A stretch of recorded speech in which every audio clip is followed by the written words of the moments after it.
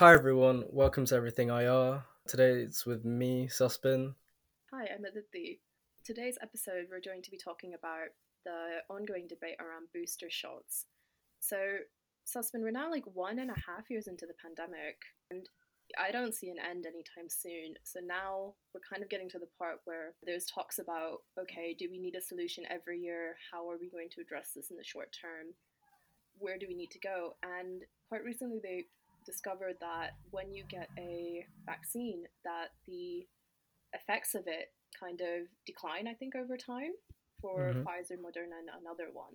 So the ongoing debate now is well, do we need to kind of continuously make sure that people's immunity level is at a certain rate, or what should we do? So that's our kind of discussion for today. And it links back to the previous one we had, right? Yeah, of course. So earlier in March, we released an episode looking at vaccine nationalism and the idea of vaccines as being the way out of the pandemic.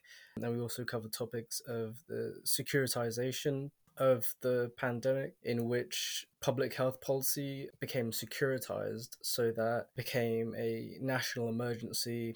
And under this broad brush, legislation could be passed very quickly without proper or adequate checks and balances put in place. But yeah, we chose to do a refresher because back then, obviously, vaccines were touted as the way out of the pandemic. Um, and here we are in October, and vaccines are no longer this do it once and we're good. They're increasingly becoming, like you said, regular phenomenon. Well, I think they didn't really take into account how many people wouldn't get the vaccine and how difficult it would be to get it to the rest of the world.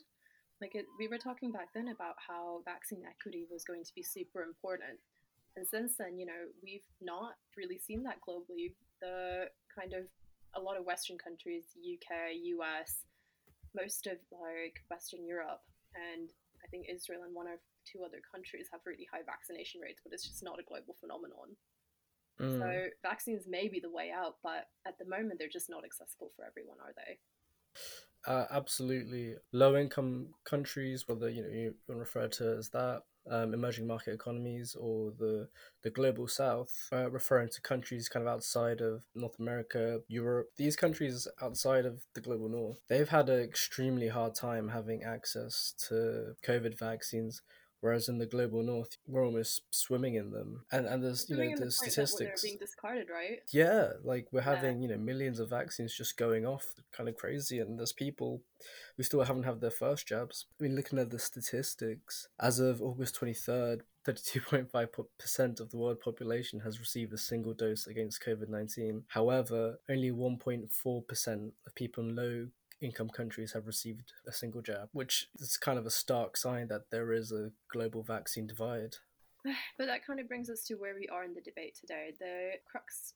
So we're first going to just, go over the debate before we continue into, what we should maybe think about doing. But the question at the moment is, well, we know that so much of the world isn't vaccinated, but we know that immunity rates are kind of declining for people who've already had both vaccine doses. hmm Um, we're just learning about that now. So, do we need to kind of address the declining immunity, or do we need to focus on, vaccine equity? Should we do both? I think that's kind of the crux of the debate we're seeing right now. Would you agree, Sussman? Yeah, it's a tricky issue.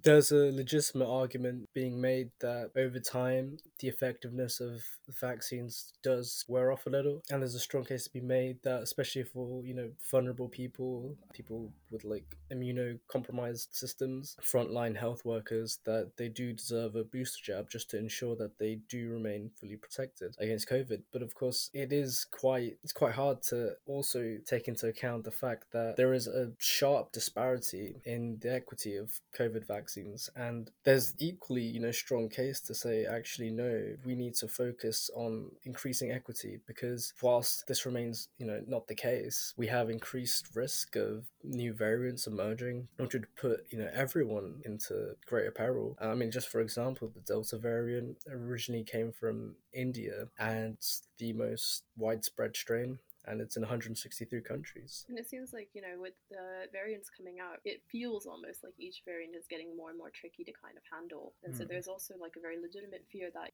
if we don't kind of get the rest of the world vaccinated quickly, there's going to be a variant that's just resistant to the vaccine. And that kind of Hmm. puts us back, square zero. So, And just to give a little bit of context, when dealing with previous pandemics, measles and polio, for example, the percentage of the population with immunity required to kind of have a strong herd immunity was 80 to 95%, which is absolutely not there at the moment. so starts to bring us to the question of, does equity matter? Because at the moment, in a lot of Western countries, it seems like that debate is kind of absent. Like, it is there within the global health community, but the idea of equity seems to take second place behind kind of ensuring the health of their citizens first, right? And this kind of first mentality seems to, it seems to persist in kind of the different points of the pandemic we've been through. As you said, it takes like a global effort and kind of global vaccination rate to kind of come out of this. And the WHO from the start of the pandemic has been saying, no, we need to kind of make sure that it's not just vaccinating all of our citizens first. We need to make sure that there's kind of equal vaccination rate globally, that we work on it together and make sure that we build it up together. And that just hasn't been there. But with the rise of this debate, when there's been pushback around against the idea of booster shots, a really common saying is, well, we can do both, right? We can do both. Yeah. But it doesn't seem like that the equity part has even kind of been touched on till now. The COVAX program was supposed to be kind of this great equalizer, but it's not really proven to be so. It seems like there needs to be a genuine focus on it, kind of putting it on the limelight. Yeah, of course.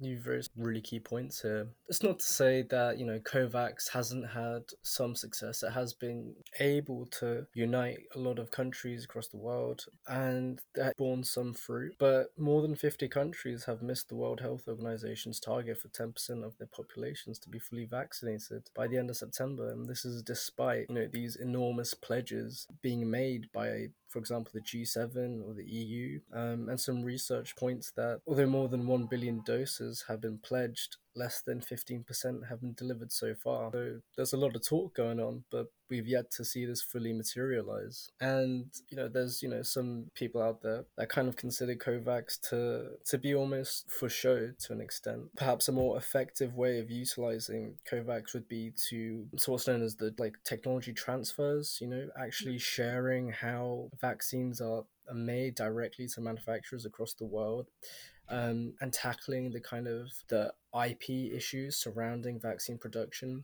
If COVAX was an initiative that could solve these issues, we might see a much stronger response. But no, at the end of the day, COVAX doesn't hold this focus, although there's been some talk. I believe Joe Biden has kind of commented on the issue. There's still no concrete plans to do this. Yeah, I completely agree with you. I think it seems to an extent. I mean, I think if you're a world leader, obviously your domestic base is something you're going to place as a priority when kind of dealing with these issues, especially kind of when you have to talk about it publicly, you want to make your domestic population feel secure. But it seems like world leaders also have the ability to make equity seem like it is a priority issue, and they've kind of not done so as much. They've discussed it from time to time, but this entire issue has somewhat become a very almost nationalistic issue, as we discussed in the last episode. And we are kind of in the point in the pandemic where I think people are getting pandemic fatigue, and people are becoming more and more susceptible kind of to this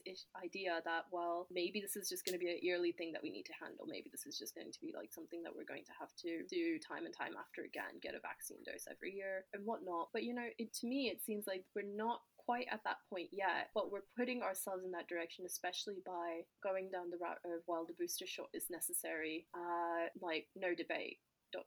And this was brought up by chief executive officers of Pfizer and Johnson & Johnson. And they said, if we get into a mindset where we're thinking about a booster dose for richer countries every year, when so many poor countries have not even covered health workers, we have really failed to meet our obligations to the rest of the world. And they continue on to talk about how that, it puts us in this mindset, and we just the idea of needing to achieve equity, needing to kind of achieve healthcare systems that can, deal with these issues that come up, because COVID-19 is the current pandemic we're in, but it's predicted we're going to see pandemics more and more often. It escapes us, I think. And one aspect I think worth highlighting, and I think it's most obvious here in the UK, but please do come in with the with an American perspective. In July, that's when we had the lifting of all the restrictions. Essentially, the government said there is no coronavirus anymore, and I feel like there's a link between the push to just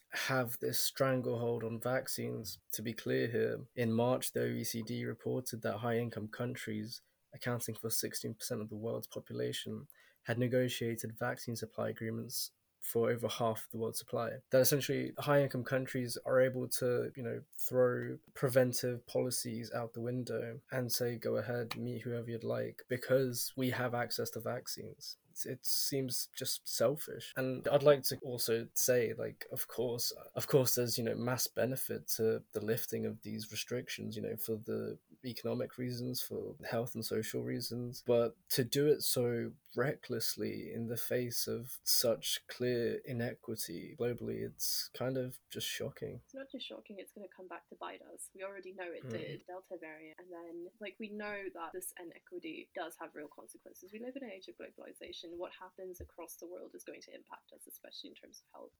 I think it's just very short-sighted. I completely agree with you. So that brings us to the point of, that's the current debate, right? The current debate is around, well, do we need these shots, or should we focus on equity? Can we do both? And at the moment, it doesn't really look like both is going to happen. It seems like it's quite well recognized by the scientific community as well. One of the chief officers at the Lancet wrote an article review that detailed that as well. And the WHO has been against this almost from the very start. This is not for everyone getting the booster shot. It's just people who are not healthcare workers and vulnerable individuals. So the question is, obviously there's going to be developments that are going to change this debate. We don't know what's going to happen tomorrow. But from the point of view of today, what do you think we should do, Sussman? I think that, of course, high-income countries can actually action the pledges they're making for a start. But also, I believe having the tech transfers, having the easing IP restrictions, allowing COVAX to, flourish and actually provide the know-how to actually manufacture vaccines absolutely minimum cost by sharing this IP property, that would be a critical way to increase the amount of vaccines available.